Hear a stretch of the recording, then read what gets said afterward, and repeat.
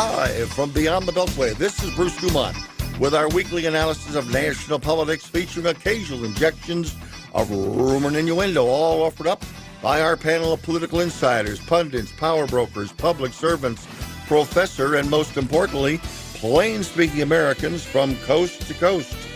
Tonight, featuring commentary by Republican Jeannie Ives, Democrat Rush Darwish, economist Mike Miller, and Florida blogger Larry Horace in hour number 2. Our program tonight coming to you from our home base at AM 560 WIND Radio in Chicago. That's at Elk Grove Village, just a stone's throw from Chicago. Phone lines open 1-800-723-8289. 1-800-723-8289. And again, just at the top of the show, don't worry about the top of my head. This is my injury from a couple of weeks ago. It's still a bandage, not gone away, but and this is the little dot on my head that's, I don't know, Vivid Rabashame gave it to me after the interview last week. I want to talk about the debt ceiling. We've talked about leading up to it for quite some time, and we've got two guests, Rush and Jeannie, are in studio with me, and they're going to join me as we listen a little bit to our economist, Mike Miller, who joins us from Bellingham, Washington. He is a longtime professor with DePaul University, and he'll be retiring at the end of this month. So, Professor, let me begin with you by asking, because we've heard about some of the cuts. A lot of the Republicans were they were demanding cuts. Is there anything that is really a cut in this debt deal? No, and that's why I was surprised that Mr. Biden was so adamant that he wasn't going to negotiate with the Republicans. All the Republicans essentially did, they cut a little bit out of the IRS, but what they cut was the amount of growth. So this year we will spend roughly what we spent last year, for 24, I should say. And for 25, there will be a 1% cap on discretionary spending by the federal government, which, by the way, excludes Social Security and all those other items that we have to buy. So we're talking about a small portion of the government's budget is going to be frozen at a 1% increase. Now, technically, if there's inflation that's greater than 1%, then that means that the government will be spending less adjusted for inflation. And they did some estimates to figure out how much will spending be less, say, next year and the year after, than it would have been had nothing changed, had Mr. Biden gotten everything he wanted. And the numbers were $55 billion for 24 and $81 billion for 25. Now, that's out of a government that spends, $4.5 trillion? I mean, it's just a drop in the bucket. So it's going to have a minimal effect. And so they did, like I say, they did go after the IRS a little bit. They are going to allow more permitting for energy, which is really good, and some pipeline stuff, which is good to see that's happening. And they did claw back $30 billion worth of COVID money, which was not spent. And lastly, it is now clear that anybody who has a student loan and has been for not having to forbearance ends in August, and it for sure ends in August, and people have to begin paying for that. Paying for that again. And again, from a political standpoint, this also takes us to January of 2025. So it gets us beyond a presidential election. So this is the last time we're going to have this debate before we elect a new president. Is that correct? Or a president, vote on a president? Yeah, and what's interesting about it, so they didn't put a dollar value on the limit. So in other words, we're going to allow the federal government to borrow $2 trillion more or $1 trillion. The federal government will borrow whatever it has to borrow to get through the next couple of years, and wherever that would be in January of 2025, and then there would be another freeze on the size of the borrowing or the size of the debt, and then they would have to renegotiate. An interesting time, January. You think they would maybe do it in February or March or something like that. So it's going to be an issue once a president is chosen, either Mr. Biden or a Republican alternative. They're going to have to fight this out and come up with some kind of thing after the soon in their administration too. I want to get I want to get political reaction from back here. Jeannie Ives, are you happy about the deal that Speaker McCarthy was able to hammer out with the White House? Well, no, not necessarily. I mean, I'm pretty much a fiscal hawk, and I think that there's Democrats that are fiscal hawks, too. So you would have voted against this had you been in Congress? I would have voted against this, but I think overall, though, it was a McCarthy win more so than a Biden win, and for that I am thankful. I'm thankful that they put together a package. They forced the president to negotiate when he didn't want to, and so for McCarthy, this is a huge victory. It also says a lot about basically the people on both sides. Now, they're calling these people extremists on both sides who voted against the bill. But, I mean, the truth is the House measure that first passed, which was a much more better bill for the American people.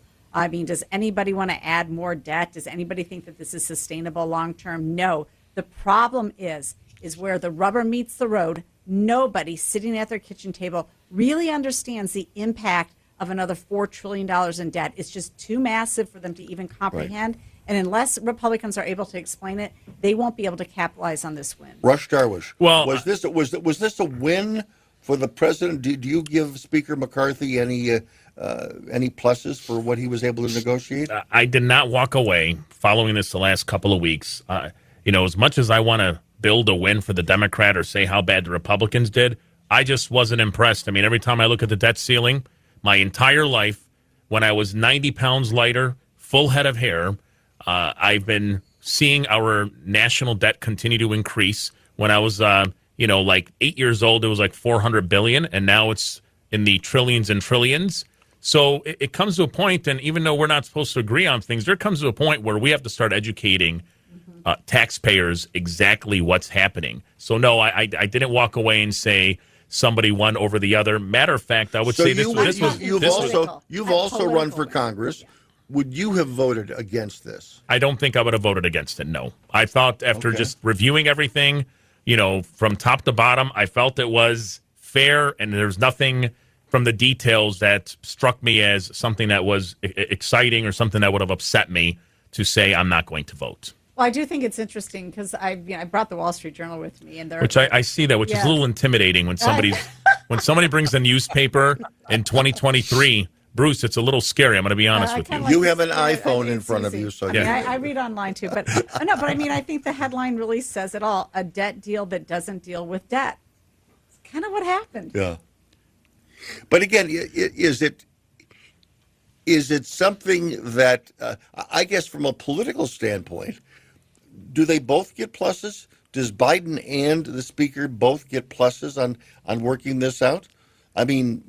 So Biden always talked about bipartisanship. He got bipartisanship.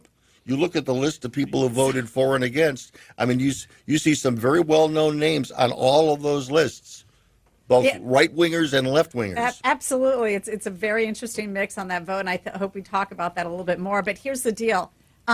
It doesn't matter. A week from now, nobody cares. No. Nobody's talking about this. This is not even in the top 10 of things that Americans are worried about. At least today, and you're absolutely right. Now, in the past, there has been issues when it comes to health care, other major pressing issues, but there wasn't something that really struck out this time around. Okay, 1-800-723-8289. 1-800-723-8289. That's the phone number. I'm Bruce Dumont, standing by, ready to take your calls, as is Professor Mike Miller, if you have any questions about the debt ceiling deal.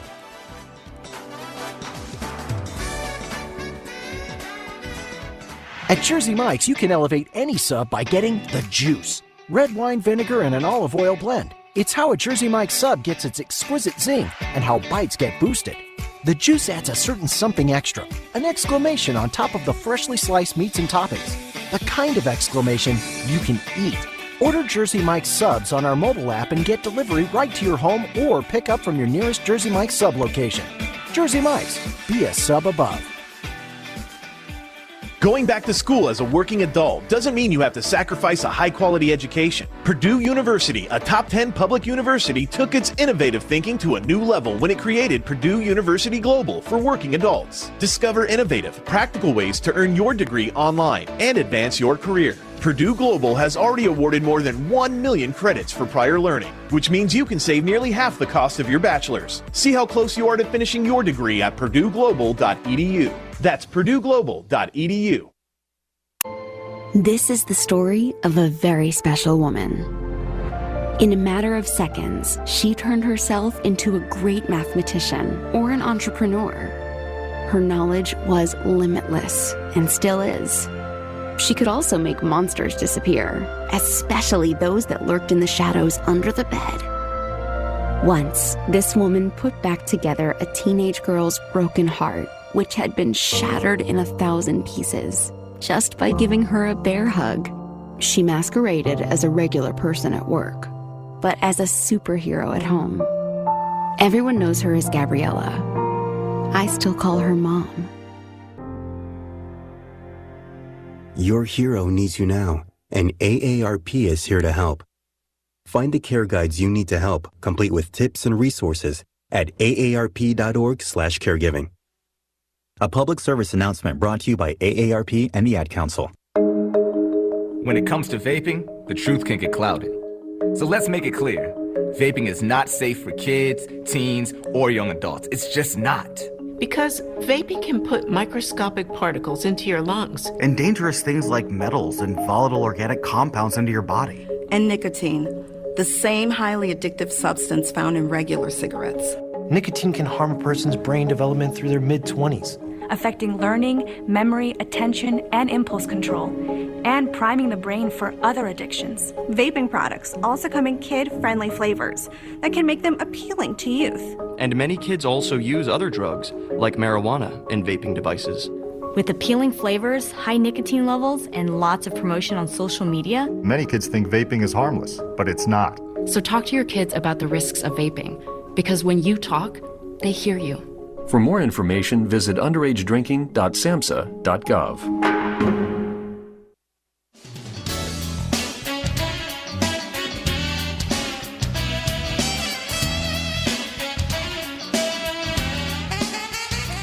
Bruce Dumont back in Chicago on Beyond the Beltway. Thanks very much for joining us.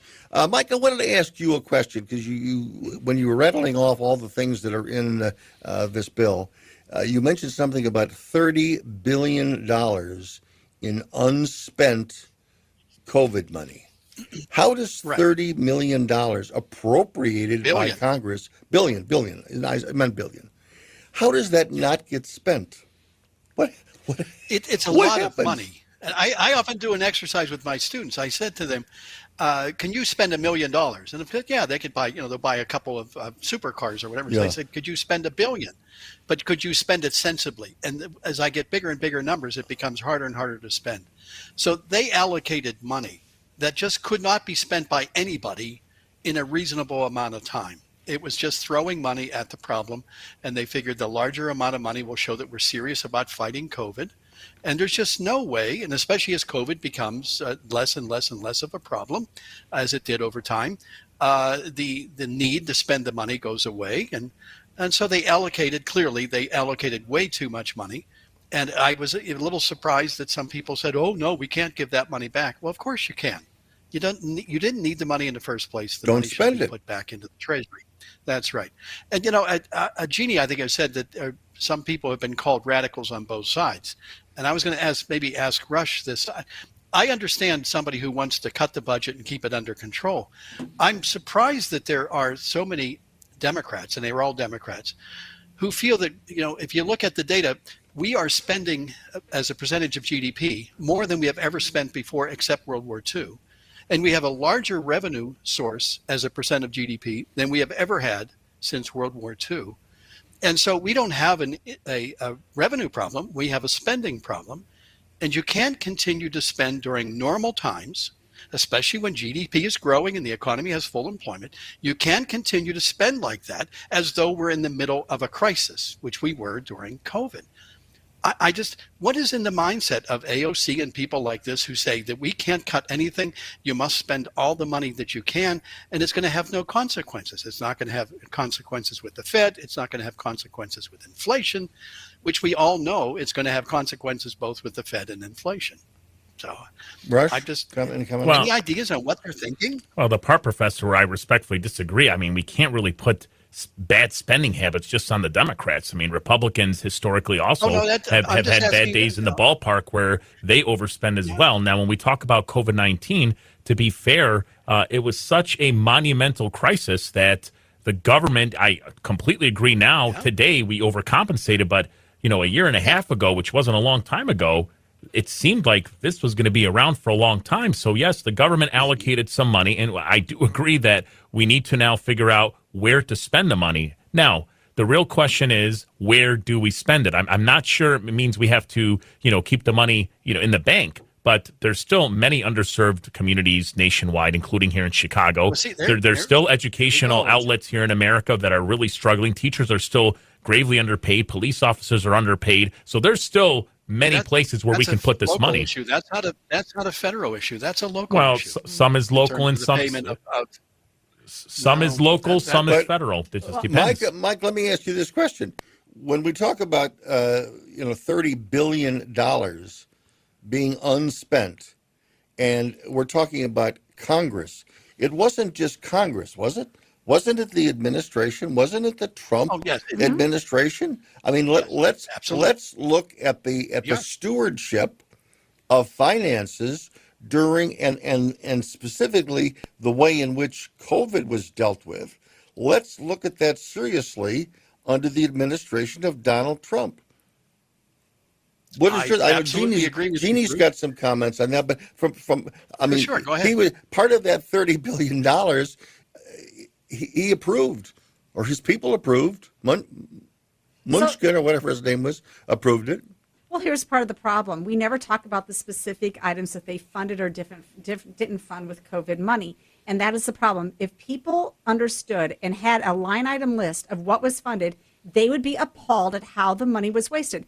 And I just broke a big story because Governor Pritzker gave BLM, Black Lives Matter Lake County, $300,000. Now, the guy that they gave it to and the guy who runs that group, and this was COVID relief money back in 2021, he gives him $300,000. The guy's a convicted felon. And in fact, just 6 months ago, it was adjudicated that he got charged with disorderly conduct. His aggravated assault charge against a police officer in Kenosha, Wisconsin, was taken away. But he actually then, was charged with bail jumping as well. I mean, this guy. There's no physical presence. What did he do with his money? Well, exactly. What did you do with $300,000? Because guess what? The Illinois budget this year gave him another $300,000. That's not. But when I found that out, here's other things that they funded with COVID relief money. I mean, they funded stormwater improvements for the village of Villa Park. They water and wastewater improvements. They funded a group called the Elite Striders Drill Team with COVID relief money. And the idea that we can't talk about this, and I'm talking about line item by line item, say, hell no, this spending is not something meant for COVID relief. I think that we could agree. This has been a colossal waste of money, and it does need to be clawed back. And I'm sorry, but $20 billion is not enough. But there's a lot of other fraud that happened. Unemployment fraud we haven't talked about. All that stuff needs to be clawed back and taken care of. We're sick and tired of this spending, period. Well, there's no doubt, Bruce, no doubt that as long as we could all agree that when we talk about bad spending, it's not a Republican problem. It's not a Democratic problem. This is a government problem that you can't pin it on one person. And you're right. As president of the Arab American Business Association, I have, just like you have experiences, I have intimate knowledge of certain people that got hundreds of thousands of dollars that they absolutely didn't need. Mm-hmm. So, yeah, it is mind-boggling. It's outrageous. While everyday people like me were like, man, I got to sit here and I got to scratch and claw and figure everything out. And they're just, they own restaurants and they're just getting every grant in the book. Unbelievable. And people are being asked to apply for some of those things now. There's lawyers on the air that are talking about, there's all this unspent COVID money. We'll get some of it for you. But again, looking at the country, and Mike, I want to ask you maybe a historical point about when all this deficit spending started historically in the country. But as I look at it, you have 435 members of the House. Okay? Let's give them each $1 million. So that's $435 million to do something to bring home the bacon so everybody can say, this is what I brought back to my district. Now you add another 100 senators. Maybe you give them a little bit more. Maybe you give them twice as much so that everybody has an opportunity to say to their constituents, this is what I've done for you. But everybody's treated equally. No, I oppose all that. Okay, I'll tell you what, Bruce, I hate the idea. Go ahead, Mike. Mike and then Jeannie. Jeannie I'll doesn't tell like you that why idea. I hate the idea. I'm sure that there is one of those representatives would be from the North Shore of Chicago. And for those who are not up on exactly how Chicago is organized, this would be a very, very wealthy part of the Chicago region. Yes. The last thing they need is any money from the government. But they don't need pay a more million, into they the don't need government. 1,000. They give more to don't the care. government. We all pay taxes for the military to protect us from adversaries, for the police, so we do all that. That's part of the social contract. Jeannie, you're comment. She doesn't like the idea either. I thought it'd be nice and simple. Everybody gets treated equally. Well, I mean, because it's just abused. You don't know if they're going to be funding their brother-in-law's nonprofit. Well, there for could example. there would be limits to it. I mean, it would all be public. There always seems to be limits to it, and then there's just not. I mean, there's so much fraud that was surrounding the COVID-19, money, and I know I'm opposed. Public funds for public purposes. I mean, that's flat out in many state constitutions. You can only use public money for public purposes. And when you just hand out the goodies indiscriminately and let them decide if they want to give it to, this nonprofit, that private school, whatever it might be, it's just wrong. Well, I did in this past week. I had especially when we're $31 trillion in debt. Well, yeah. Well, I was in California for much of the last 2 weeks, seeing my grandson play Little League for the first time, and seeing one of my granddaughters graduate from high school, and also get her all gussied up for her prom. But I was at the graduation, and Congressman Brad Sherman, who represents the area, it's in Sherman Oaks, California, he's bragging to several hundred parents and over 1,000 parents that he's going to bring home $751 million to build a new high school football field. No way. Yeah. $751 million. You could buy a new Bears stadium. For I missed. That is a big number. I misspoke. 751,000. I'm sorry. Okay. 750. Oh, okay. But that's when the idea is, if every congressman could go back and say, this is what I brought back to you for less than $1 million, it seems to me that that could be a fair way where everybody would feel that they got a piece of the pie, and it would be up to government to come up with some mechanism to make sure that somebody's not giving it to their brother-in-law, unless their brother-in-law builds football stadiums. But Bruce, you know, and I know, local politics and federal, that there's way too much backdoor deals that are made. Too many deals are made. If you vote for this and you support that, I'm going to help you with this and help you with that. Well, how does that change? That's how politics works. Yeah, we've got to make sure, which I do see an improvement, but we still got a long way to go. We have to keep looking at people that are running for office or people currently in office. We have to keep looking at their ethics. We have to put values. Values matter. You know, what is their track record? Are they really working for everyday people? And the voters have got to know, and we got to get good people in and bad people out. That's the only way this is going to work. Jeannie? No, he's absolutely right. It starts by vetting a politician at the local level, which is why I'm a big proponent of people running locally so they have a track record before you level them up to Congress. So many people I'm meant for Congress. Yeah, we got to run. 1-800-723-8029. More with Mike and the gang when we return. I'm Bruce Dumont.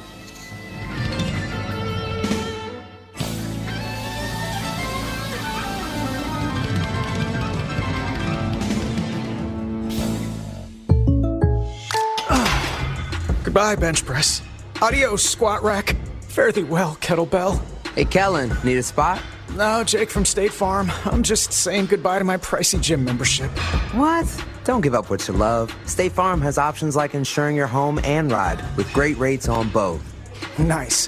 Hey, can I buy you a protein shake or a granola bar? For surprisingly great rates, like a good neighbor, State Farm is there. Call or go to statefarm.com for a quote today. Going back to school as a working adult doesn't mean you have to sacrifice a high-quality education. Purdue University, a top 10 public university, took its innovative thinking to a new level when it created Purdue University Global for working adults. Discover innovative, practical ways to earn your degree online and advance your career. Purdue Global has already awarded more than 1 million credits for prior learning, which means you can save nearly half the cost of your bachelor's. See how close you are to finishing your degree at purdueglobal.edu. That's PurdueGlobal.edu. No word in the English language is less convincing than probably. Are you sure we should get matching tattoos on our first date? Sure. We'll probably stay together. Probably? It's been 23 minutes since I ate. I can probably swim. You should wait 30 minutes. Okay, now tell me what to do. Cannonball! Cramp! Oh, I have a cramp. I can probably hit the green from here. Probably. Can I get a mulligan? Ready to go? Hey, are you sure you're okay to drive? Yeah, I'm pretty sober. Yeah, I'm probably okay. Probably okay isn't okay, especially when it comes to drinking and driving. If you're drinking, call a cab, a car, or a friend. Buzzed driving is drunk driving. A message brought to you by NHTSA and the Ad Council. I'll be here to hear what's on your mind. Kids want to share what's going on in their lives with the adults around them. Parents, grandparents, teachers, coaches, and more. They want to know you're listening, and they want to listen to you. They want your input and guidance, early and often, on all kinds of topics. When it comes to a serious subject like underage drinking, they want to know your expectations, as well as how and why as a young person they should avoid alcohol. How you talk about it will change as your child grows, but the important thing is to talk about it. Not just once for an hour when you think the time is right, but in 60 one-minute conversations and more that are part of your everyday talks. For more information about talking with your kids about underage use of alcohol and other drugs, visit underagedrinking.samhsa.gov. When you need me, I'll be by your side.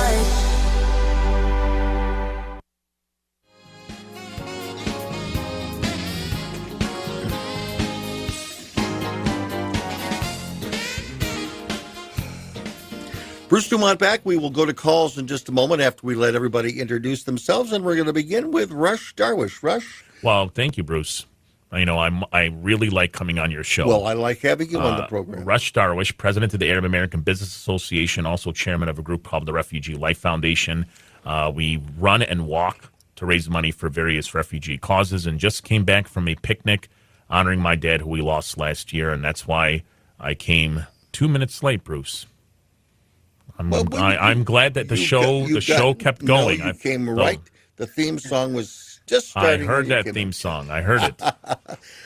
Question to you. We're identifying you as a liberal businessman. Is that wrong?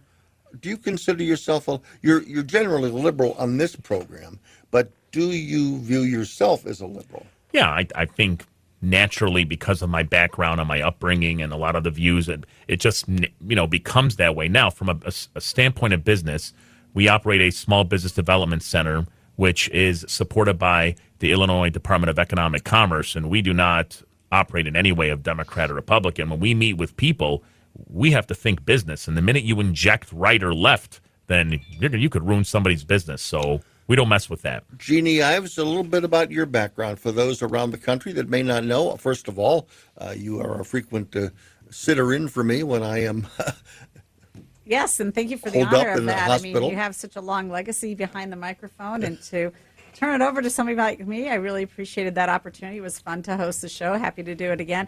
But I'm a West Point graduate, mother of 5. I served in the Illinois State Legislature for 6 years. Ran for governor, narrowly lost in a primary, and then also ran for Congress, so I have political experience in that way.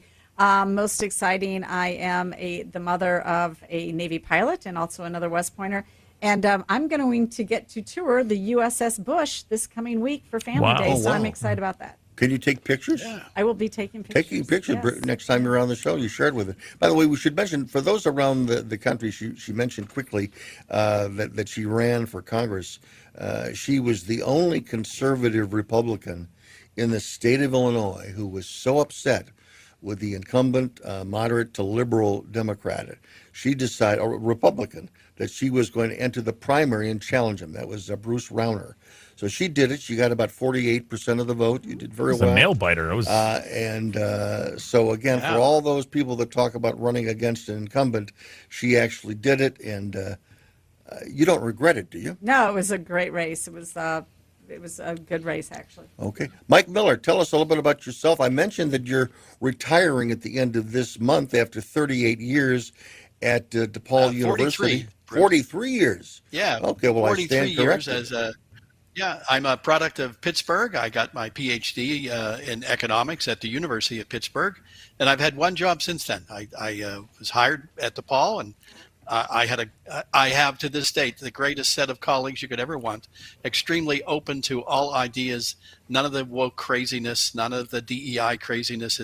It's economics looked at through the eyes of an economist and reason and so forth. And so I've had a wonderful career, and I hope to continue some teaching on the side, and I'm not giving up my economics. I will read the paper every day, and so it's and you'll be a regular guest here on the first Sunday of every month. You're going. Our economist is you're going to make a house call via the satellite or whatever it is. Well, Mike, I tell you, I do. When I talk to my students, the economic way of thinking is such a valuable intellectual tool. I wish almost every student had to take economics just so they could learn about another way of thinking in addition to what you learn in philosophy and history and so forth. I think people would be better off with a little bit of that. By the way, I want to say that for those that did not hear the big political news, at least it was the big political news that I heard today, is that Chuck Todd is stepping down from Meet the Press in September of this year after 10 years there. He is still going to be involved in making decision-making, unfortunately, at NBC, but he won't be hosting Meet the Press. And Ms. Welker, what's first her name? Kristen Welker, who did a terrific job in moderating the debate. So I've been kind of a fan of hers. So hopefully she will bring a sense of objectivity to the Meet the Press gang. And by the way, we're going to take a call in just a moment, but I do want to alert you to something we're going to do in a couple of weeks. On June 18th, which is a couple of weeks from now, that's Father's Day. We're not going to do a Father's Day show, but we are going to do a program on the Kennedy assassination. And I want you to listen up. We're going to have the top guy in the country with knowledge of the conspiracy and all the history of the Kennedy assassination. We're going to divide the show up into 8 segments, so you know that this is a very complicated story. And I realize that there's a generation or two that are not caught up. I mean, it's hard to catch up to this story because it's a complicated story. So we're going to divvy it up. We're going to slice it like pieces of pie, and we're going to take it segment by segment so that you can get involved in the conversation early, learn from it, listen to the next segment. There'll also be an opportunity to call in with questions. But Jefferson Morley of JFK Facts is the guy, and he knows all the facts about the John F. Kennedy assassination. Obviously, it's back in the news again because of comments made by Robert F. Kennedy Jr., who believes that the CIA was involved. But you'll make up the decision. He will present some of the evidence to you. That's on June 18th. It's going to be a special show, and I'll tell you why it's special on June 18th. But let's go to calls. John in McHenry, Illinois, is listening to us on our AM station, AM 560. Go ahead. Hey, good afternoon. I said good evening, all. On the debt limit bill that passed and was signed into law, there was one of the morning shows had Senator Joe Manchin, and he called this legislation a victory as far as the far left and the far right did not dominate this. One of you alluded to earlier, you have people like Bernie Sanders and Ted Cruz voting against it together in the Senate, and in the House you have Alexandria Ocasio-Cortez and Chip Roy as all voting against the legislation. Right. So on Manchin's comment, and yes, we all know he did very well with concerning a pipeline, but do you think Manchin is accurate when he says that this was a victory over the extreme right and the extreme left? And also, could one of you address, because I'm not sure what this term fully means, sequestration and the appropriations process? Because my understanding is the appropriations bills are the actual bills that spend the money, not so much a debt ceiling bill. And maybe one of you all, possibly Ms. Ives, can delineate on what that means. I'll be online and listening. And okay, we'll let Jeannie respond to it, and then Rush, and then Mike. Yes, and that's exactly what the question I had to Congressman LaHood when I had him on my podcast this week. I said, listen, you actually are going to be spending the money, and the debt ceiling doesn't even have to be reached if you spend it reasonably. But the truth is that there are just some things that are on automatic pilot with escalators that you can't claw back. And so he says they're committed to running those 12 budget bills and doing it in a methodical way and making sure that process is good. He says we're finally getting back to a process where it's going to be 12 budget bills, and they're hopeful that the Senate can't do any sort of gamesmanship and that they can actually get something done on that standpoint. But if they don't do it, that's the other part of this deal was that there is a sequestration, so to speak, where there's only going to be a 1%. There's going to be a 1% cut in spending across the board. And it looks like it's going to actually, by the numbers, hit defense a little bit more than non-discretionary, and that is a little bit of a concern. And the chairman of these 12 appropriation committees, they're called the Cardinals, the appropriation Cardinals. They really have control of Congress. They have maybe not as much as Ways and Means, but those are very, very important committee chairmanships to have. Rush, any addition to that? Well, the only thing I will say is, regarding, we call them the extremist. I think overall, yes, if you look at it from the standpoint that this felt like an even deal, it looked like everyone worked together. And you know what? That's a good thing. It's all we've been asking for. So that's why I like reading the articles prior to coming up to the show. Who won? But there's nothing that indicates that they work together. It was give and take, and that's okay. And you know what? If there is such a thing as far left, far right, whatever that means, because we all have issues that we're far left on or far right. But yes, sometimes they're going to be left out. Okay, but here's the deal. So that they compromised. Okay, they compromised to raise the debt ceiling.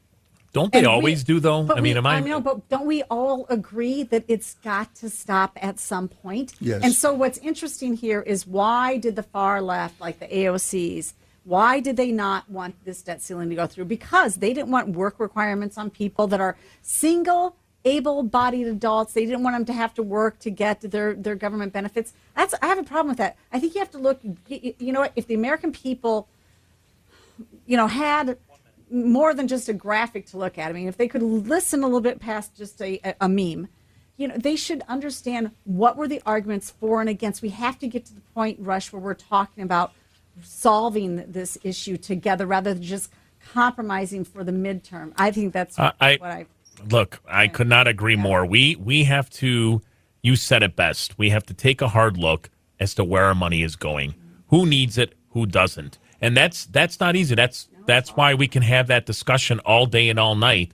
But there's no doubt there is a segment of people out there that are getting money and don't need it that should be working. And by the way, there's a lot of opportunities for people out there through education, training, certification, where they will make so much money and have a better life if they just take that step and go out and work versus some people need it, some people don't. But we have to start getting them out to work because they will be better off for their families and for their lifestyle. I am so happy tonight that we have a conservative Republican, we have a liberal Democrat, we have an economist who joins us, and we're talking about some solutions as well as explaining the intricacies of the budget process of the United States. This is how change happens when reasonable people get together and they talk about it. On Beyond the Beltway, I'm Bruce Duman. Back shortly.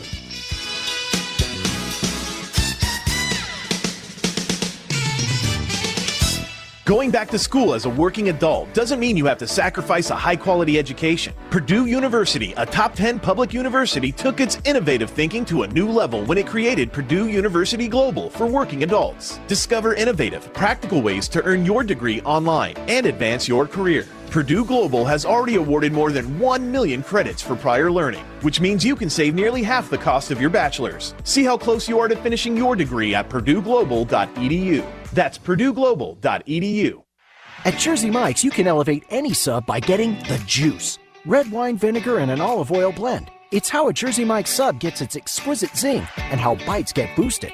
The juice adds a certain something extra, an exclamation on top of the freshly sliced meats and toppings. The kind of exclamation you can eat Order Jersey Mike's subs on our mobile app and get delivery right to your home or pick up from your nearest Jersey Mike's sub location. Jersey Mike's, be a sub above.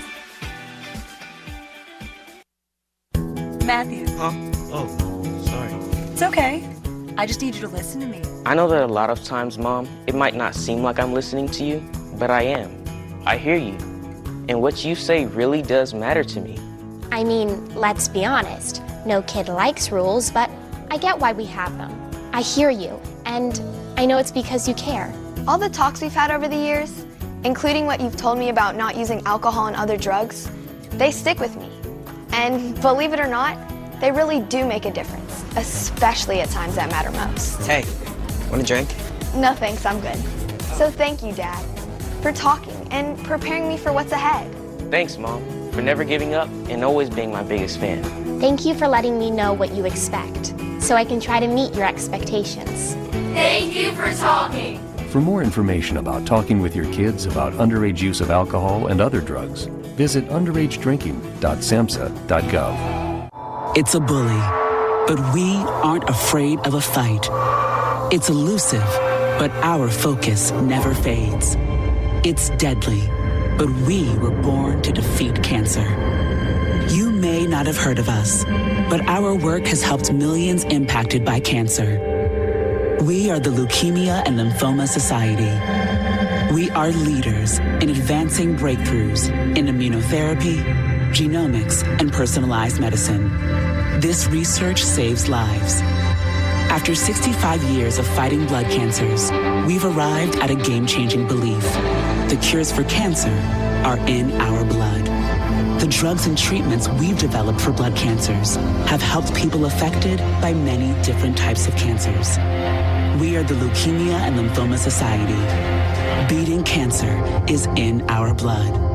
Learn more at lls.org.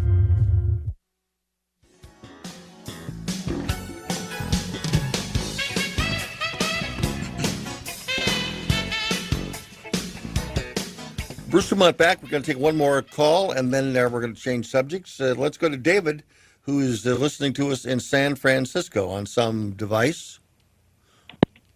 Oh, thanks, Bruce.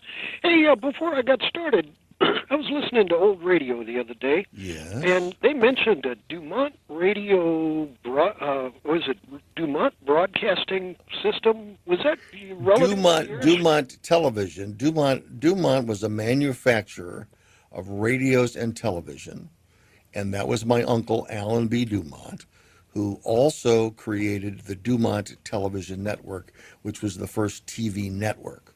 So that's where my origin goes. Radio and TV. I wasn't sure if I was listening to The Shadow or one of those old episodes. But they mentioned, no, he didn't have a radio network, but he had a television network, right? I'll be darned. Well, they mentioned it in some odd context. Hey, well, and you were also talking JFK there. For JFK researmers, they just released another trove of them, but they're still hidden documents. Dave, let me just interject you. We're going to talk the whole show on the 18th is going to be about that. And again, one thing that Jefferson Morley does, he is up to date on all of the information that has been released by the archives, as well as he's well aware of all of the information that is still hidden on the archives illegally by the Archivist of the United States. So let's talk about that on the 18th. But did you have anything else to say for today? Yeah. Oh, yeah, I did. Yeah, it was about the COVID money. But, the Pepsi angle of the JFK, I'm wondering if Pepsi ever did show up in research. That's on the 18th. But regarding COVID, there were two different ways of looking at the economics during COVID. Out here in California, they were building highways, and because nobody was driving during COVID, they were finishing highway projects in mere months as opposed to year-long projects. And so the COVID stimulus money had the opportunity to basically do rebuilding of America, saving hundreds of millions of dollars because things like road projects were coming on faster and under budget.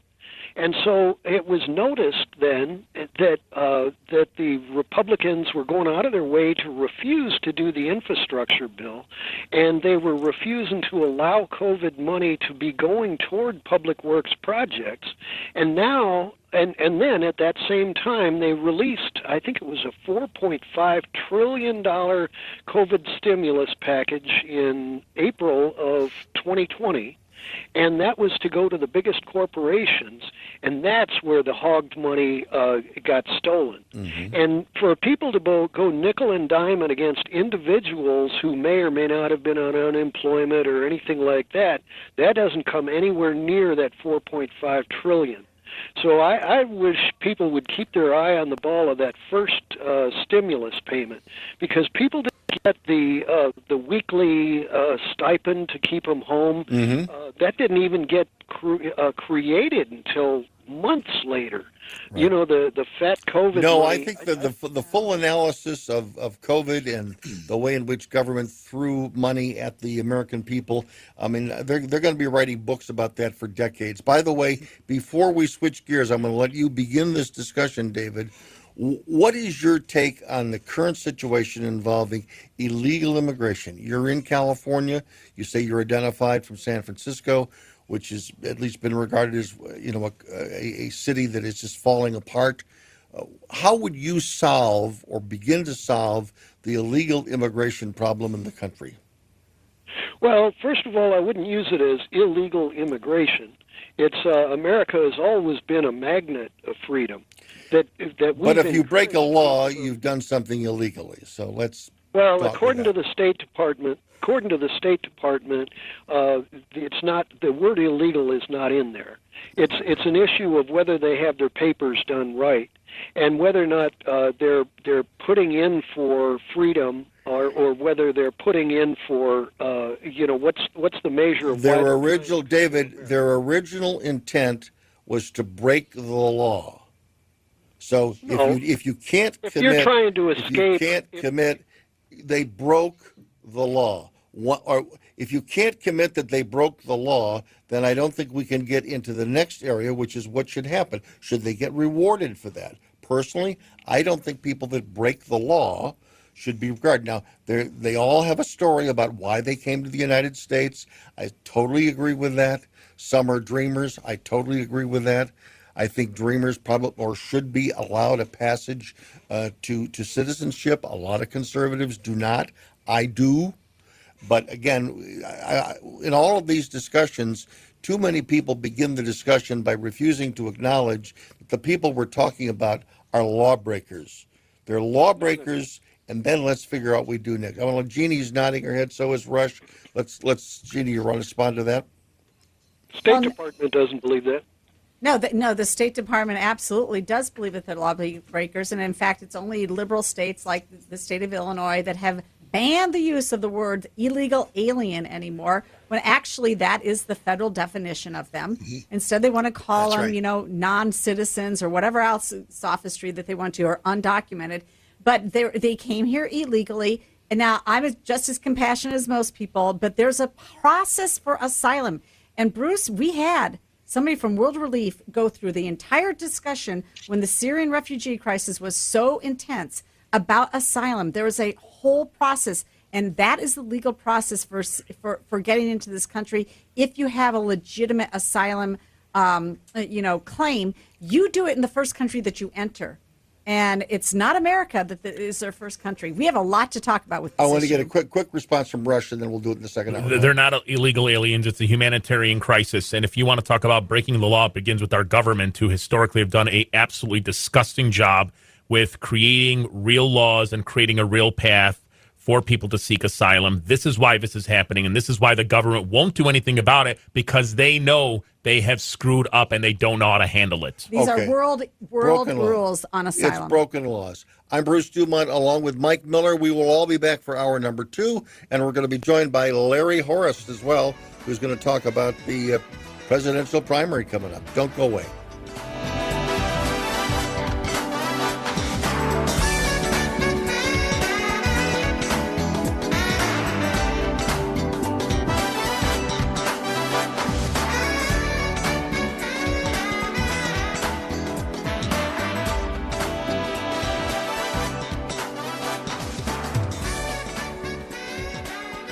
Going back to school as a working adult doesn't mean you have to sacrifice a high-quality education. Purdue University, a top 10 public university, took its innovative thinking to a new level when it created Purdue University Global for working adults. Discover innovative, practical ways to earn your degree online and advance your career. Purdue Global has already awarded more than 1 million credits for prior learning, which means you can save nearly half the cost of your bachelor's. See how close you are to finishing your degree at purdueglobal.edu. That's purdueglobal.edu. Goodbye, bench press. Adios, squat rack. Fare thee well, kettlebell. Hey, Kellen, need a spot? No, Jake from State Farm. I'm just saying goodbye to my pricey gym membership. What? Don't give up what you love. State Farm has options like insuring your home and ride with great rates on both. Nice. Hey, can I buy you a protein shake or a granola bar? Or for surprisingly great rates, like a good neighbor, State Farm is there. Call or go to statefarm.com for a quote today. At Jersey Mike's, you can elevate any sub by getting the juice. Red wine vinegar and an olive oil blend. It's how a Jersey Mike's sub gets its exquisite zing and how bites get boosted. The juice adds a certain something extra, an exclamation on top of the freshly sliced meats and toppings. The kind of exclamation you can eat. Order Jersey Mike's subs on our mobile app and get delivery right to your home or pick up from your nearest Jersey Mike's sub location. Jersey Mike's, be a sub above. I think it's just vapor. Vaping is safer than smoking, isn't it? There's really not even that much nicotine in them, right? One vape pod has as much nicotine as one pack of cigarettes. My kid? My kid knows it's dangerous. 5.4 million American kids vape, and most think it's harmless. Get your head out of the cloud. Talk to your kid about vaping. Visit talkaboutvaping.org. That's talkaboutvaping.org. Brought to you by the American Lung Association and the Ad Council. If you talk and they will hear you. We all want our kids to grow up safe and healthy, so we show them how. And we tell them with honest conversations that let them know what we expect. Not just one time, but every chance we get. That's especially important when it comes to alcohol and other drugs. Kids not only need to know the dangers and how to avoid them, they need to hear it often from you. And when it comes to pain medications, opioids, they need to know that they should never be taken without a prescription and never shared with friends or family. It's dangerous and illegal.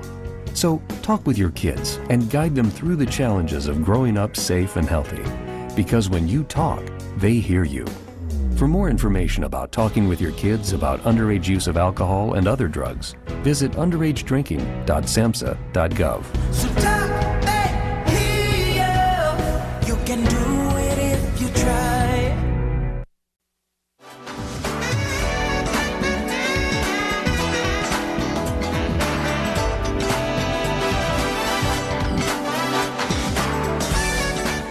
Bruce Dumont back for Beyond the Beltway, hour number 2, and joining Jeannie, Ives, and Rush Darwish in our studios, we welcome Larry Horace, who joins us from his palatial home in Florida.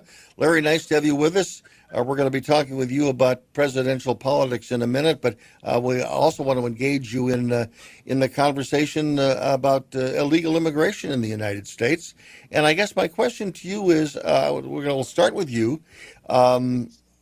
How does that issue play in Florida? How hot a topic is illegal immigration in Florida? It's a pretty hot topic, even among people who are, Hispanic people or whatever down here, because, we're a state that gets a lot of people coming in. Now, I will say this. I heard the last part of your show. Let's make it clear. These are illegal aliens.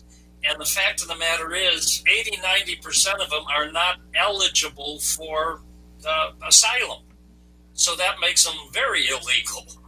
So, anybody who has borders, we have to control the borders. We have to know how many. We can't take everybody in the world who wants to be here. We're a lucky country. People want to be here. But we can't just have everybody, and we certainly can't have them just willy-nilly running across our border and then claiming asylum when they're not eligible. And that's, to me, the bottom line. Rush, what about... let me ask Rush. Rush, how many is too many? Or how many is enough from around the world that want to come here? They love the United States. They want to come here. When do we say you can't? We have no more space. I don't know if you could ever put a number on that, Bruce. There's an unlimited amount of people that want to come to this country because they want to escape persecution, or they're coming here for the land of opportunity, the American dream. But I want to ask you all an important question. Why and how are they coming in? And we're not talking just in the last 6 months. People are coming in all the time. Why is that happening? And I can answer it. It's because we have a broken government. There's absolutely no... If we all agree it's illegal and you can't claim asylum, that means we have a broken government. Clearly, for this to be happening, and clearly if we all agree it's illegal, we have a much bigger problem to solve. And until we solve that problem and acknowledge that we have a terrible system in place, and it's not, again, this is not a Republican problem, it's not a Democrat problem, but until we acknowledge that the system and the process we have is deeply flawed because people are coming in, we have border control, we have agents, but yet people are finding ways to come in.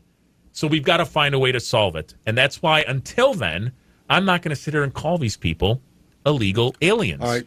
Jeannie, and then back to Larry. Jeannie first. Your response. Well, boy, I can't believe how much I'm agreeing with the liberal rush tonight. You're absolutely right. It's a broken system, but like Larry said, these, these guys are not qualified for asylum, and we have asylum rules, and we actually have asylum rules that multiple countries agree to when they're dealing with people in a refugee status.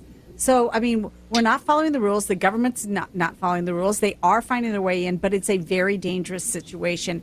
And, for most people that I know, and I think it's true, they respect the law, and they're people who play by the rules, and they expect other people to play by the rules too. And so there's a real unfairness with people skipping the line, which is exactly what's going on. Larry Horst, your response. And the first thing I would say is, no, they are not coming here because we have a broken government. We have a broken system, but they're coming here for other reasons. They're coming here, a lot of them for a better life, a lot of them for economic reasons, a lot of them because the life is, they get better jobs or whatever, and that doesn't get you asylum, by the way. But a lot of them are coming to do bad things. We know we have a gang problem, we got a drug problem, and we got all that. And that's exacerbated by our lack of enforcement of our immigration laws. We have the laws that we can enforce, and we should enforce them. I mean, it's almost that simple. And I would also say, no, we have to put a number on it, because we can't just say, I can't put a number on it, so everybody in the world who wants to come in this country can come in this country without process. It doesn't matter at this point. It doesn't matter. It doesn't matter at this point. What is the point of having a number when you don't have a process? A process that is actually working, that is actually functional. It really just comes down to that. Wait a minute. Jeannie, I'm going to let you respond to it. Sure. Is there part of this process that could be more efficient with more people, with more money? I'm talking about judges. I'm talking about the people that sit an eyeball to eyeball with someone that wants to come to this country and answers questions about whether or not they're eligible for asylum or not. I don't know how many we have, but if we had twice as many of them, would the backlog be quicker? Would it be smaller? If we had 3 times the number, is that part of the process that needs to be thought out and had a price tag put on it?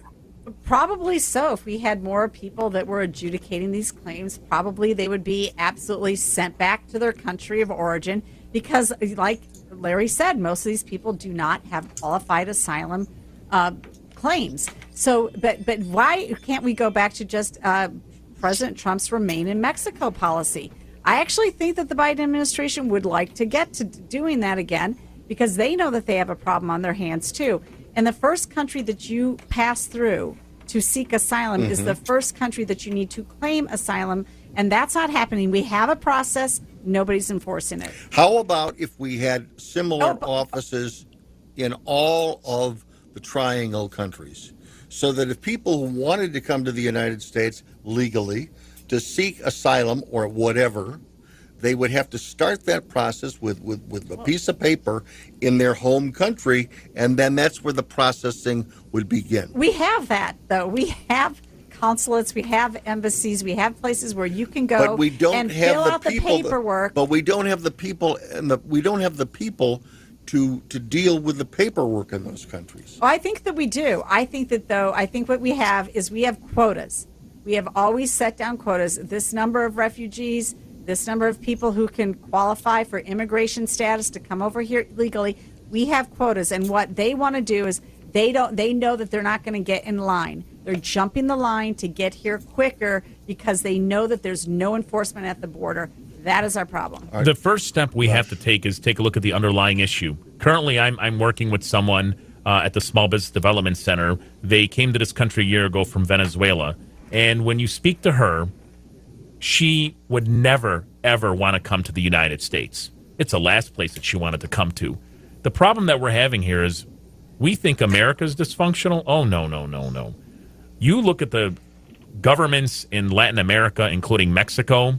These are governments that are wildly corrupt, wildly dangerous, and it's putting a lot of people in horrible situations where they're running for their lives. So if I'm the United States, right now, what they should be looking at as the underlying problem is how do we get these governments to function in a way where their economy can be just good enough for the people to stay and work there, work in Mexico, work in Venezuela, so on and so forth. This is the problem, and I promise you, if you can somehow have somewhat of a stable economy in Latin America, nobody's coming to the United States. Nobody wants to leave their home. When we come back, I'm going to let Larry Horace respond to that, and also we're going to switch gears, and we're going to talk about some of the newcomers in the presidential primary field, and we'll do that when we continue. 1-800-723-8289. 1-800-723-8289. How does President Asa Hutchinson sound to you? Hello?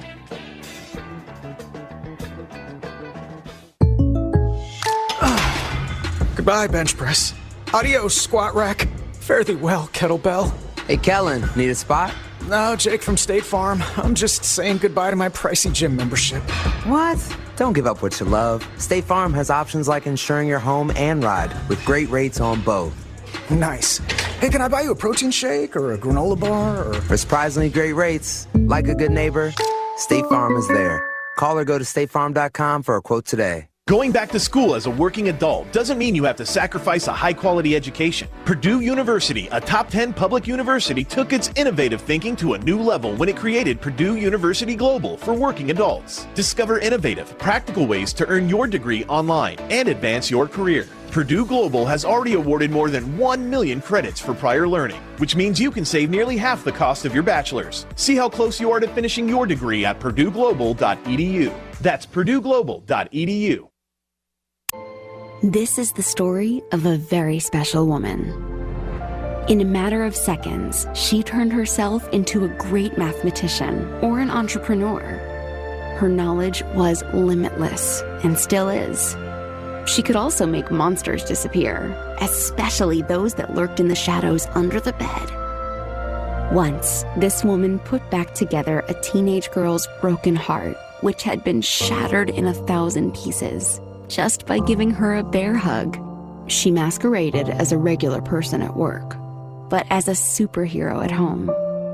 Everyone knows her as Gabriella. I still call her Mom. Your hero needs you now, and AARP is here to help. Find the care guides you need to help, complete with tips and resources at aarp.org/caregiving. A public service announcement brought to you by AARP and the Ad Council. When it comes to vaping, the truth can get clouded. So let's make it clear. Vaping is not safe for kids, teens, or young adults. It's just not. Because vaping can put microscopic particles into your lungs. And dangerous things like metals and volatile organic compounds into your body. And nicotine, the same highly addictive substance found in regular cigarettes. Nicotine can harm a person's brain development through their mid-20s. Affecting learning, memory, attention, and impulse control, and priming the brain for other addictions. Vaping products also come in kid-friendly flavors that can make them appealing to youth. And many kids also use other drugs, like marijuana, in vaping devices. With appealing flavors, high nicotine levels, and lots of promotion on social media, many kids think vaping is harmless, but it's not. So talk to your kids about the risks of vaping, because when you talk, They hear you. For more information, visit underagedrinking.samhsa.gov.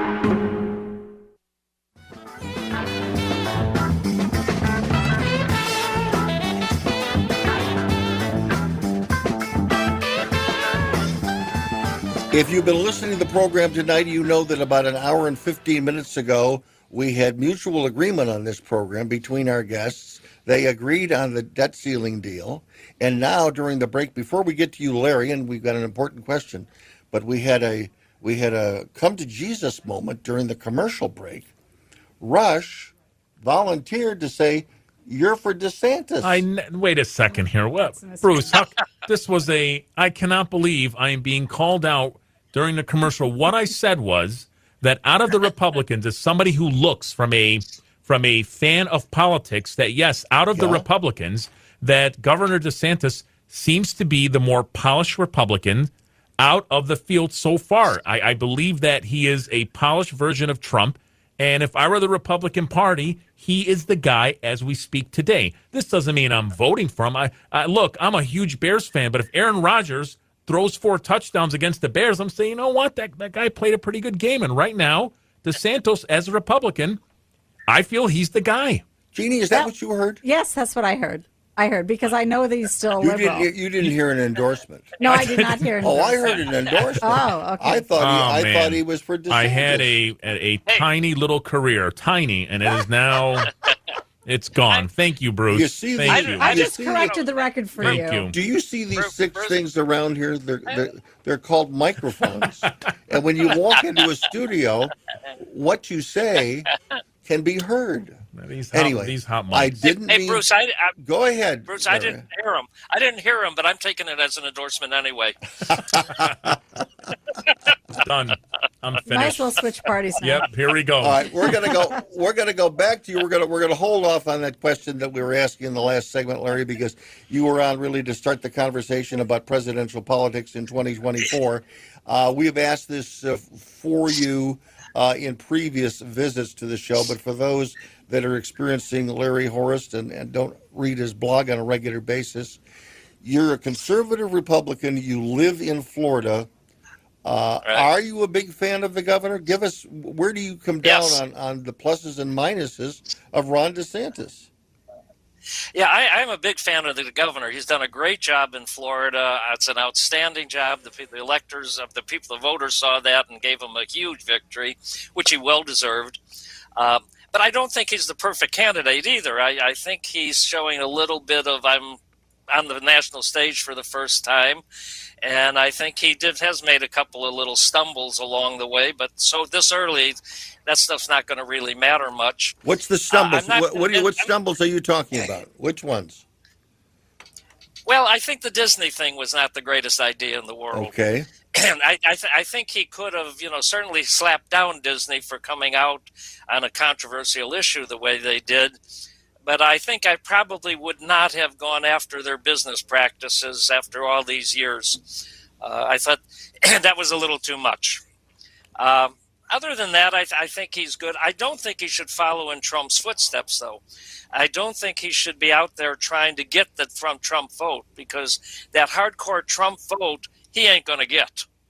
And, some people put it up there 20, 30, 40, 50. I think it's about 15 to 20% of the hardcore vote.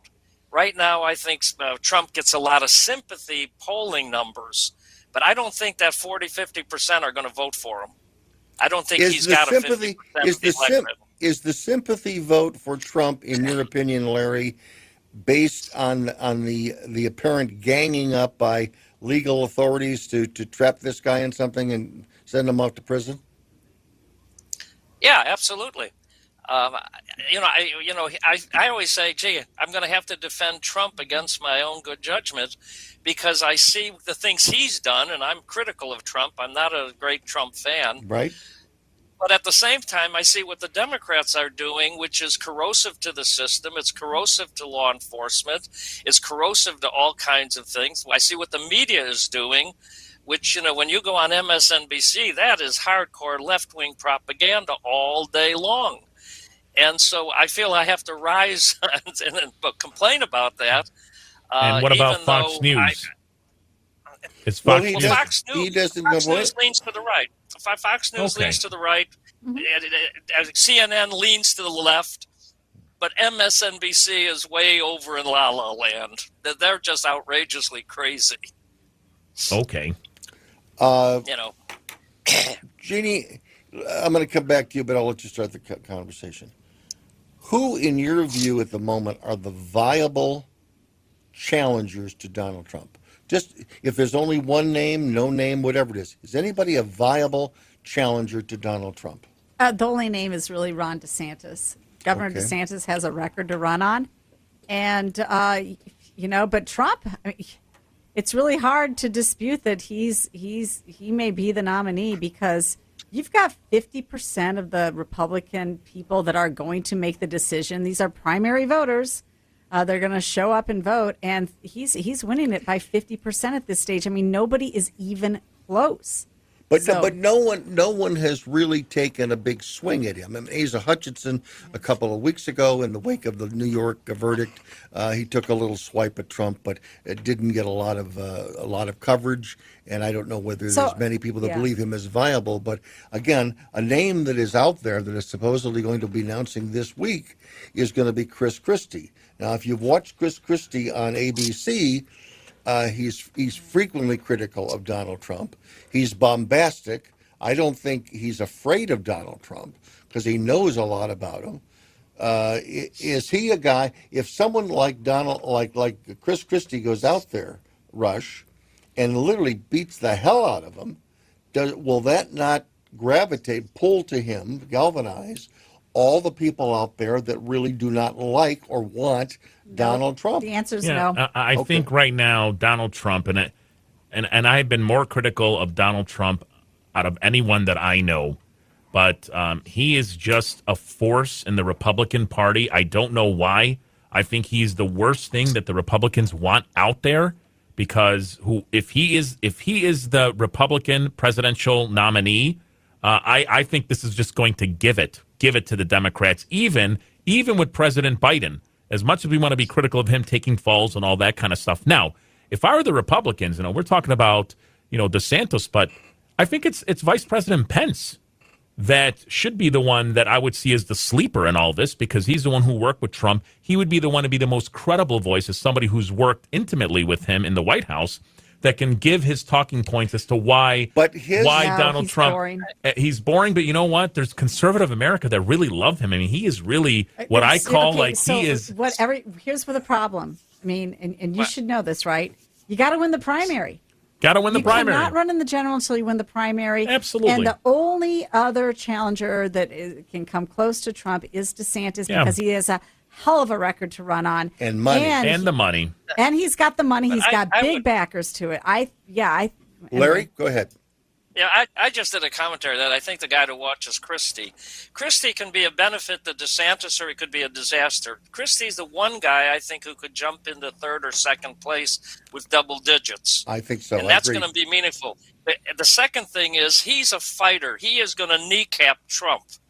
And that could be to DeSantis' benefit, or it may just put Christie in such a lead that he takes DeSantis out for not kneecapping Trump. Yeah. But I think Christie's going to be the guy to kneecap him. But Christie, and we also have to understand Christie could also kneecap DeSantis just like he kneecapped Rubio 8 years ago. Yeah. He's a great campaigner. He is a very persuasive campaigner. He tells it like it is. That's how the people see him. So I think he's coming on. I don't think Pence has a chance. I think he's, I love Pence. I think he was a great congressman. What's Christie's finances looking at? Anybody know that? I mean, we don't know. Does he have really the financial muscle? We don't know that yet. He will certainly have the media because anyone starts to really go after Trump, they're going to get all kinds of free media. Now, the question is, can he turn that into enough donors? By the way, to be a part of the Fox News RNC debate in August of this year, you have to demonstrate that you have 40,000 donors of all shapes and sizes, in addition to showing a 1% in at least 3 polls. So I think he could probably get to the 3%. 40,000 supporters is tough to get. In fact, I'm going to tell you just a quick story about Nikki Haley. At the beginning of this process, I really liked Nikki Haley. I still like Nikki Haley. I think she would be a great vice presidential candidate, and that's not meant to dismiss her. But a couple of months ago, about 6 weeks ago, I answered a poll that was sent to me. It was unidentified who the poll was from, but I ticked off and answered the poll and sent my name back. And literally what I discovered was that poll was a Trojan horse for Nikki Haley. And so she began to ask for money. And then her husband began to ask for money. I get 10 solicitations a day from Nikki Haley asking me for money. And a couple of weeks ago, it was donate $5 and we'll get a Nikki Haley t-shirt. Last night, believe me, it's down to $1. She doesn't know I'm a media person, but I answered a survey. $1.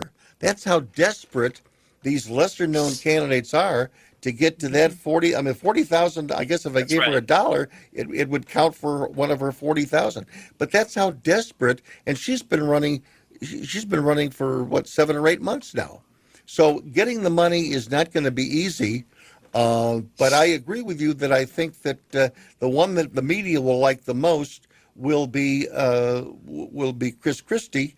And by the way, when I see the vice president, a born-again Christian, riding around on a motorcycle, I'm wondering, wait a minute, who's the authentic vice president of the United States, former vice president? And, I don't think it's Mike Pence. Back shortly.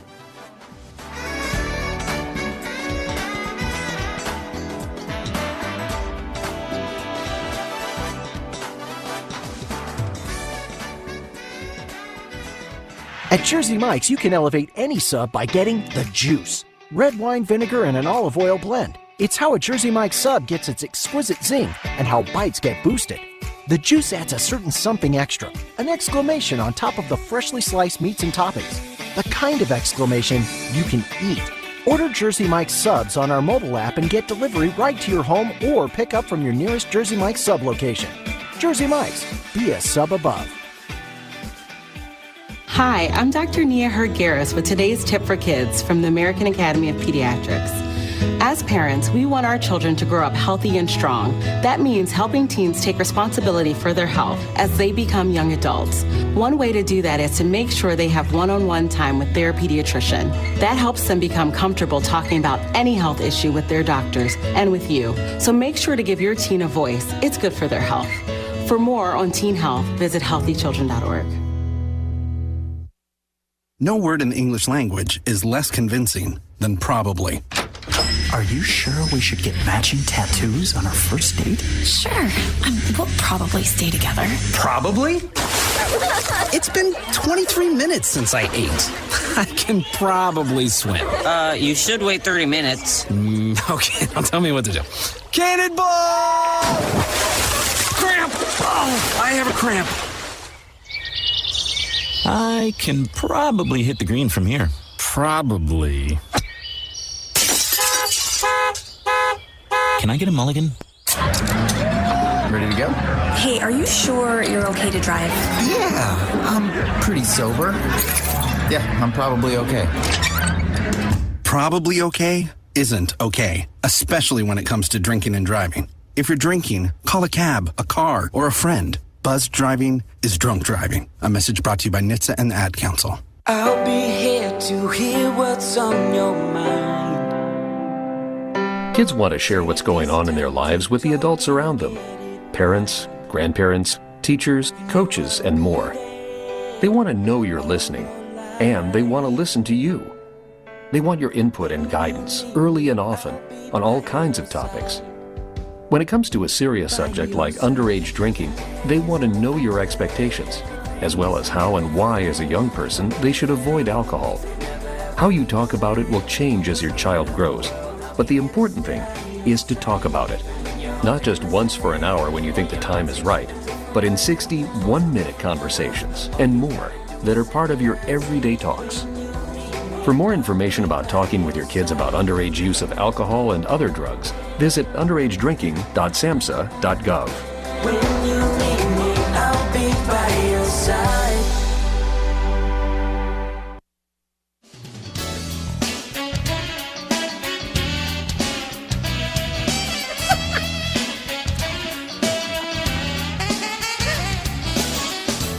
Bruce Dumont back with Beyond the Beltway. Jeannie, Ives, and Rush Darwish in studio with me. Larry Horace joining us from Florida. We have some callers on the line. Let's go to them right now. Sam is listening to us in the important state of South Carolina. Go ahead, Sam. You're on the air.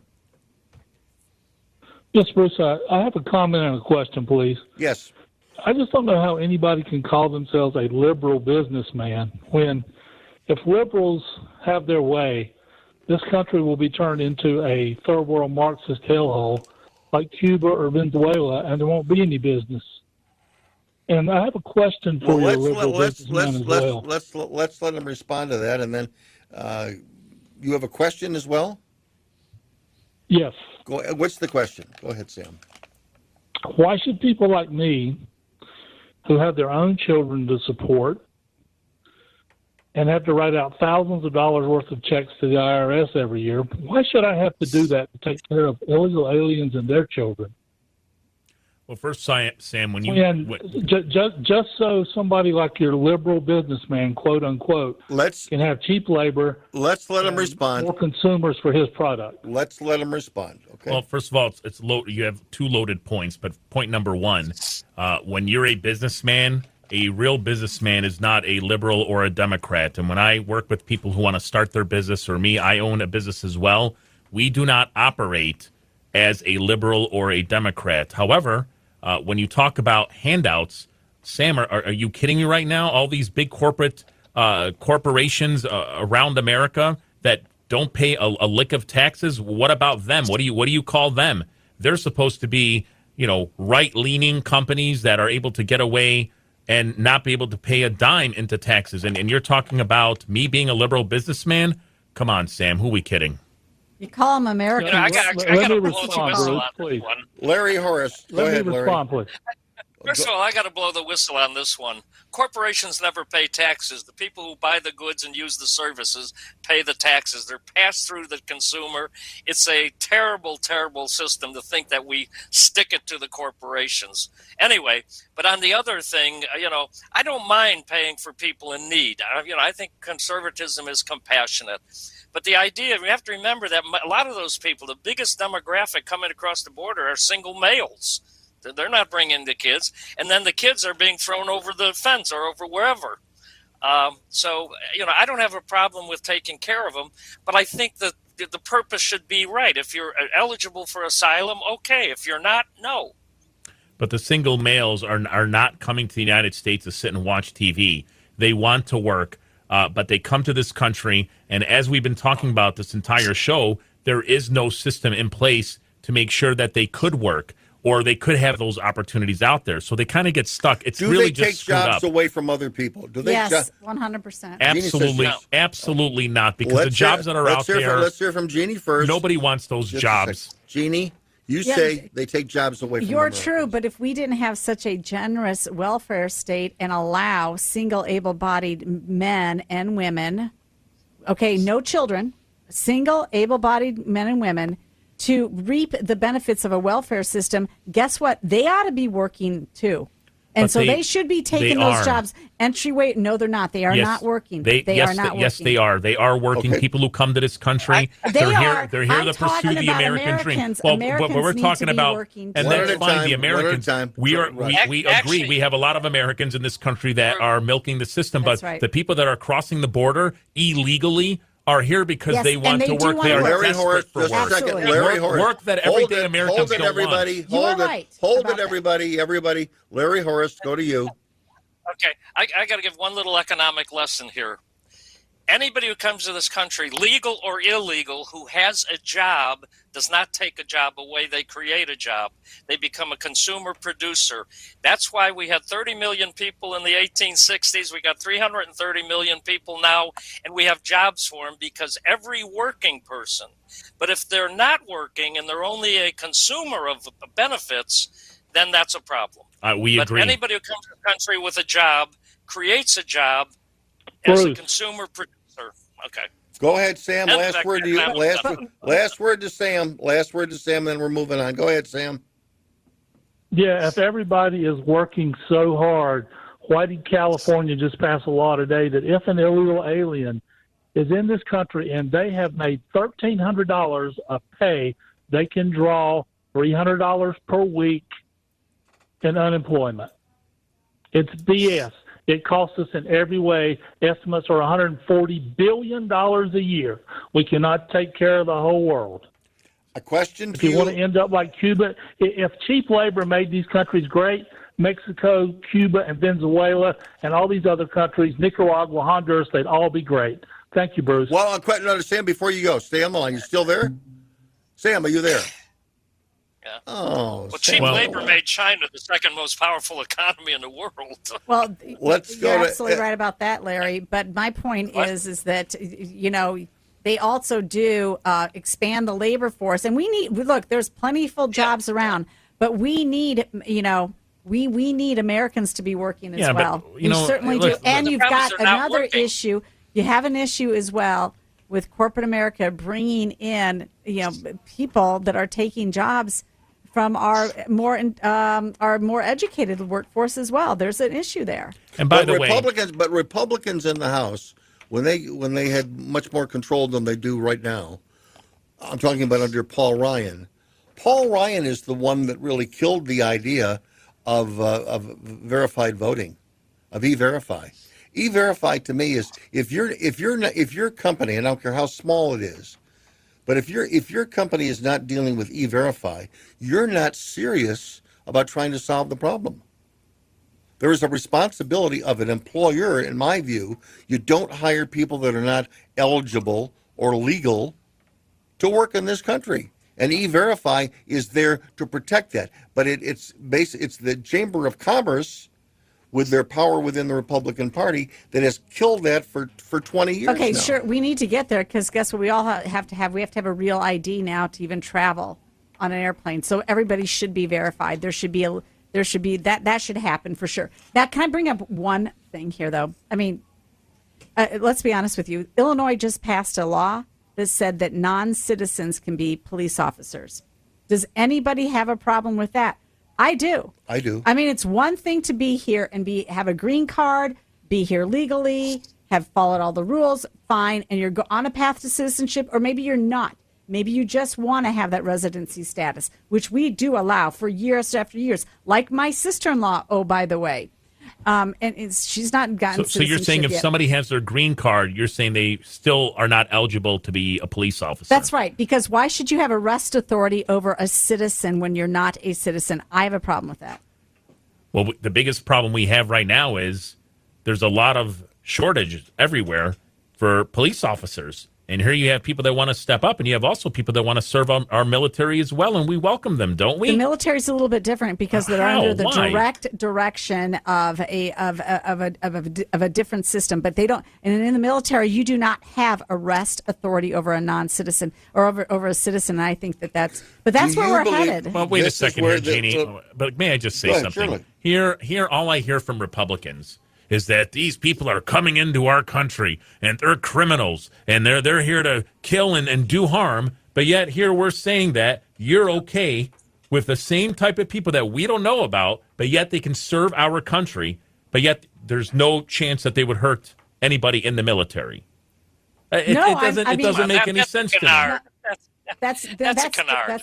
Because they're vetted. We don't sit there saying everybody coming in is a criminal. There are criminals coming in. The Republicans. This is their led by Donald Trump. By the way, they're coming in our country. Criminals, rapists. Blame Donald Trump, your boy. No. He You're didn't say just all were. putting a narrative, a political narrative out there that's just BS. Since Sam called me a liberal businessman, now I'm just hot about it. Called me a liberal businessman, Bruce. Well, but the that's idea not what being Donald is Trump that said. Go ahead. we have to deal with the criminal and the drugs as part of the open border problem. And we're not doing that either. And nobody is saying that all these people are criminals or, whatever. A lot of them are good intentions. They're good people.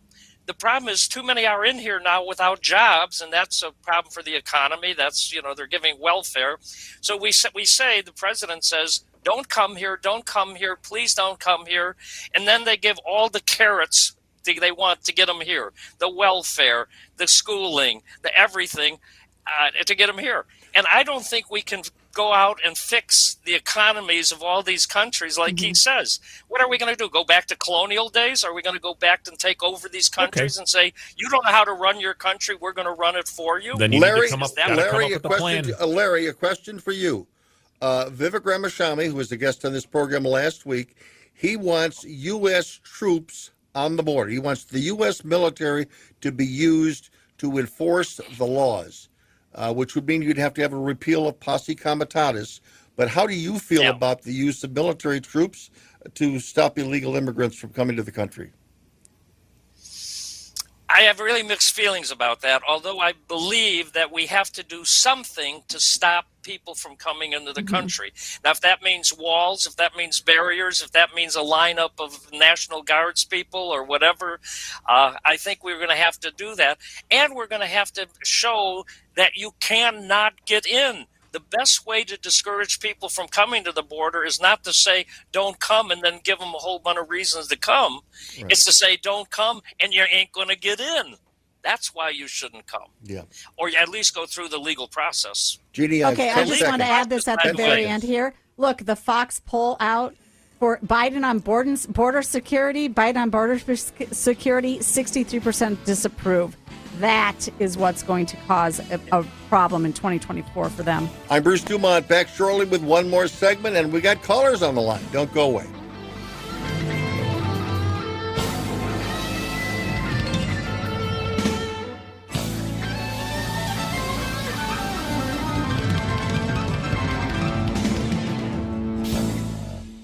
At Jersey Mike's, you can elevate any sub by getting the juice. Red wine vinegar and an olive oil blend. It's how a Jersey Mike's sub gets its exquisite zing and how bites get boosted. The juice adds a certain something extra, an exclamation on top of the freshly sliced meats and toppings. The kind of exclamation you can eat. Order Jersey Mike's subs on our mobile app and get delivery right to your home or pick up from your nearest Jersey Mike's sub location. Jersey Mike's, be a sub above. Jill, why don't you tell the class what you did this weekend? Well, my dad and I went in search of some magical minnows and found a zillion of them in the stream from our lookout rock. Then my sister and I escaped from an evil slug king and went back to my super twig fort for safety. Then we told stories till it got dark, and the Big Dipper led us all the way home. Where were you, Jill? We went to the forest. It's not that far away. Ask your parents to take you and your friends to the forest this week. It's closer than you think. Check out discovertheforest.org. Brought to you by the U.S. Forest Service and the Ad Council. Matthew. Huh? Oh, sorry. It's okay. I just need you to listen to me. I know that a lot of times, Mom, it might not seem like I'm listening to you, but I am. I hear you. And what you say really does matter to me. I mean, let's be honest. No kid likes rules, but I get why we have them. I hear you, and I know it's because you care. All the talks we've had over the years, including what you've told me about not using alcohol and other drugs, they stick with me. And believe it or not, they really do make a difference, especially at times that matter most. Hey, want a drink? No thanks, I'm good.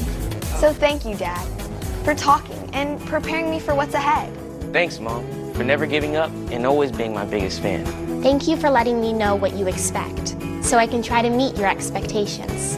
Thank you for talking. For more information about talking with your kids about underage use of alcohol and other drugs, visit underagedrinking.samhsa.gov. It's a bully, but we aren't afraid of a fight. It's elusive, but our focus never fades. It's deadly, but we were born to defeat cancer. You may not have heard of us, but our work has helped millions impacted by cancer. We are the Leukemia and Lymphoma Society. We are leaders in advancing breakthroughs in immunotherapy, genomics, and personalized medicine. This research saves lives. After 65 years of fighting blood cancers, we've arrived at a game-changing belief. The cures for cancer are in our blood. The drugs and treatments we've developed for blood cancers have helped people affected by many different types of cancers. We are the Leukemia and Lymphoma Society. Beating cancer is in our blood. Learn more at lls.org.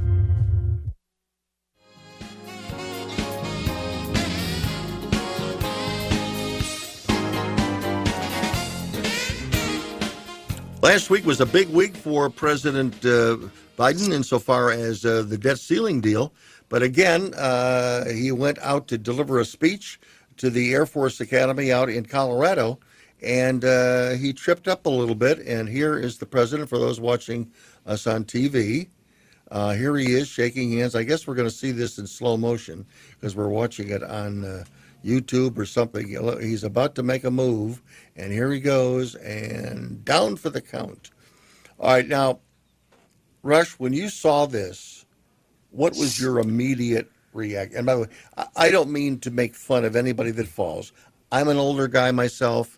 I've fallen several times. There's nothing funny about an old man falling, but it does have political implications. Just go back. Remember when Hillary Clinton fell in New York on a 9/11 and what happened in her polling and Donald Trump's polling after that. It shows a frailty. My question to you is, as a Democrat, what's your reaction when you saw this? I am deeply concerned. I am deeply concerned because COVID-19 protected Joe Biden at the time. He was a candidate that was kind of behind the scenes. He had that legacy behind him, and he was able to campaign little, but it ended up being a wonderful game plan because they ended up voting for him in southern states. So now he does not have COVID. He has to be out there. And yes, I am concerned because President Joe Biden not only falls, he also flops on his words. And I don't think for Joe Biden his weakness will be the economy. I don't think it's going to be immigration. I really don't. My number one concern with Joe Biden is if he does not show that he has the proper motor skills during the campaign, it absolutely will hurt him, and it does worry me. And I do not want to hear anything where anyone says, well, have the vice president, have Kamala Harris come in. Equally bad, and that's why I'm worried. Joe Biden needs to prepare. He needs to be very careful with his words and need to make sure that he is in control, because a lot of times, cognitively, he does not seem in control, and that is a problem. I think Jeannie, go ahead. Jeannie, and then Larry. Okay, real quick. So, I mean, as much as I want to agree with Rush, hey, they elected John Fetterman. Come on. So, that's one state, though. The voters, I don't know. No, but the voters elected Fetterman. Yes, I know. Biden elected him. I agree. Yeah. That meant he had his own mental issues as well, and he still got elected. Larry? I would say he's only a senator, though. But the guy's the president. I'm of the belief, frankly, that anybody's going to beat Joe Biden in the next election, because it's not just a matter of people say, well, look at him. He's 80 years old and he's good shape. He's got to be in good shape 6 years from now. And I think he gets defeated by two things, age and Kamala Harris, because people are going to look at that and say, a vote for Biden is a vote for a Kamala Harris presidency, because the odds of him finishing a second term are way bad for him. And I think the public understands that. He's already lived beyond life expectancy. I mean, he's in the red zone. People my age, he's my age, by the way. People my age go to hospitals. They get things suddenly.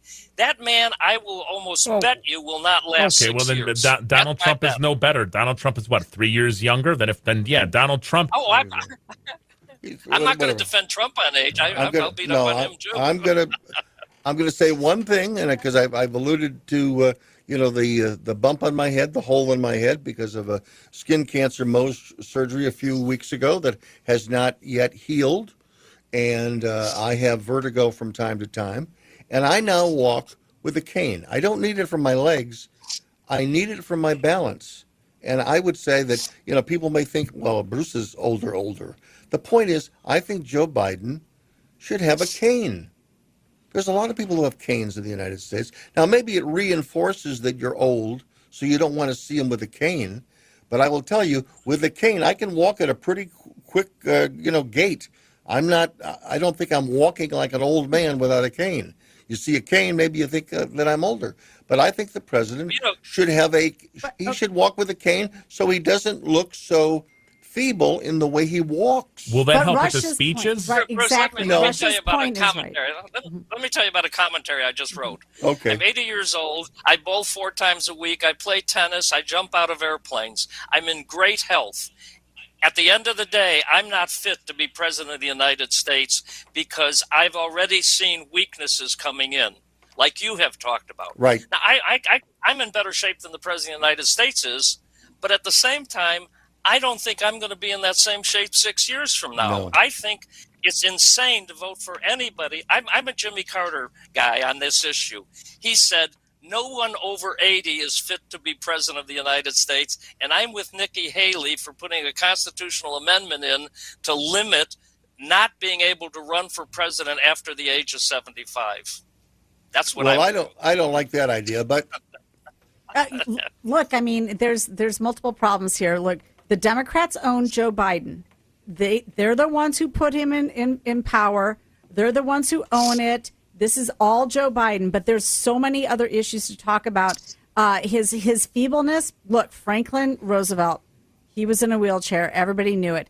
But his mental acuity, his corruption, his terrible policies, those are going to be the undoing of Joe Biden, and the Democrats own him. They're the ones who put him in power, and we cannot let that slip by. If Donald Trump and Joe Biden have a rematch, I do agree Joe Biden is vulnerable, but all he needs to do is sit back and let Donald Trump run his mouth. As long as he lets Trump do the talking, Joe Biden's going to win.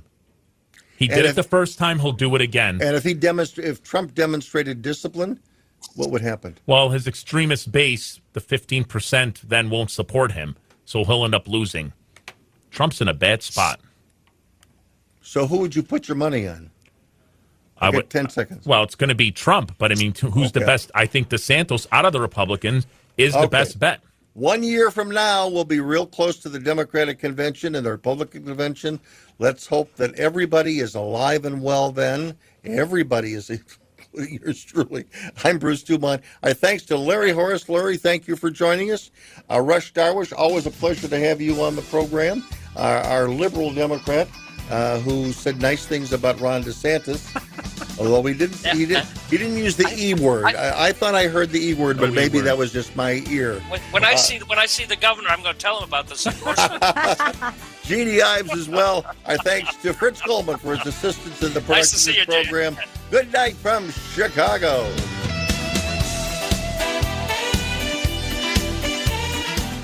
Going back to school as a working adult doesn't mean you have to sacrifice a high-quality education. Purdue University, a top 10 public university, took its innovative thinking to a new level when it created Purdue University Global for working adults. Discover innovative, practical ways to earn your degree online and advance your career. Purdue Global has already awarded more than 1 million credits for prior learning, which means you can save nearly half the cost of your bachelor's. See how close you are to finishing your degree at purdueglobal.edu. That's purdueglobal.edu. Goodbye, bench press. Adios, squat rack. Fare thee well, kettlebell. Hey, Kellen, need a spot? No, Jake from State Farm. I'm just saying goodbye to my pricey gym membership. What? Don't give up what you love. State Farm has options like insuring your home and ride with great rates on both. Nice.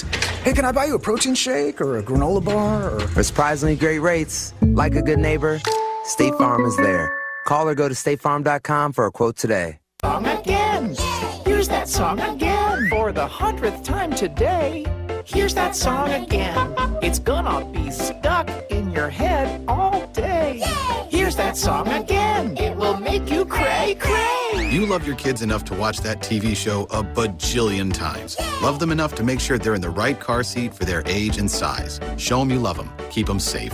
Visit nhtsa.gov/the right seat. Brought to you by the National Highway Traffic Safety Administration and the Ad Council. At Jersey Mike's, you can elevate any sub by getting the juice. Red wine vinegar and an olive oil blend. It's how a Jersey Mike's sub gets its exquisite zing and how bites get boosted. The juice adds a certain something extra, an exclamation on top of the freshly sliced meats and toppings. The kind of exclamation you can eat. Order Jersey Mike's subs on our mobile app and get delivery right to your home or pick up from your nearest Jersey Mike's sub location. Jersey Mike's, be a sub above. If you talk, they will hear you. We all want our kids to grow up safe and healthy, so we show them how. And we tell them with honest conversations that let them know what we expect. Not just one time, but every chance we get. That's especially important when it comes to alcohol and other drugs. Kids not only need to know the dangers and how to avoid them, they need to hear it often from you. And when it comes to pain medications, opioids, they need to know that they should never be taken without a prescription and never shared with friends or family. It's dangerous and illegal. So talk with your kids and guide them through the challenges of growing up safe and healthy. Because when you talk, they hear you. For more information about talking with your kids about underage use of alcohol and other drugs, visit underagedrinking.samhsa.gov.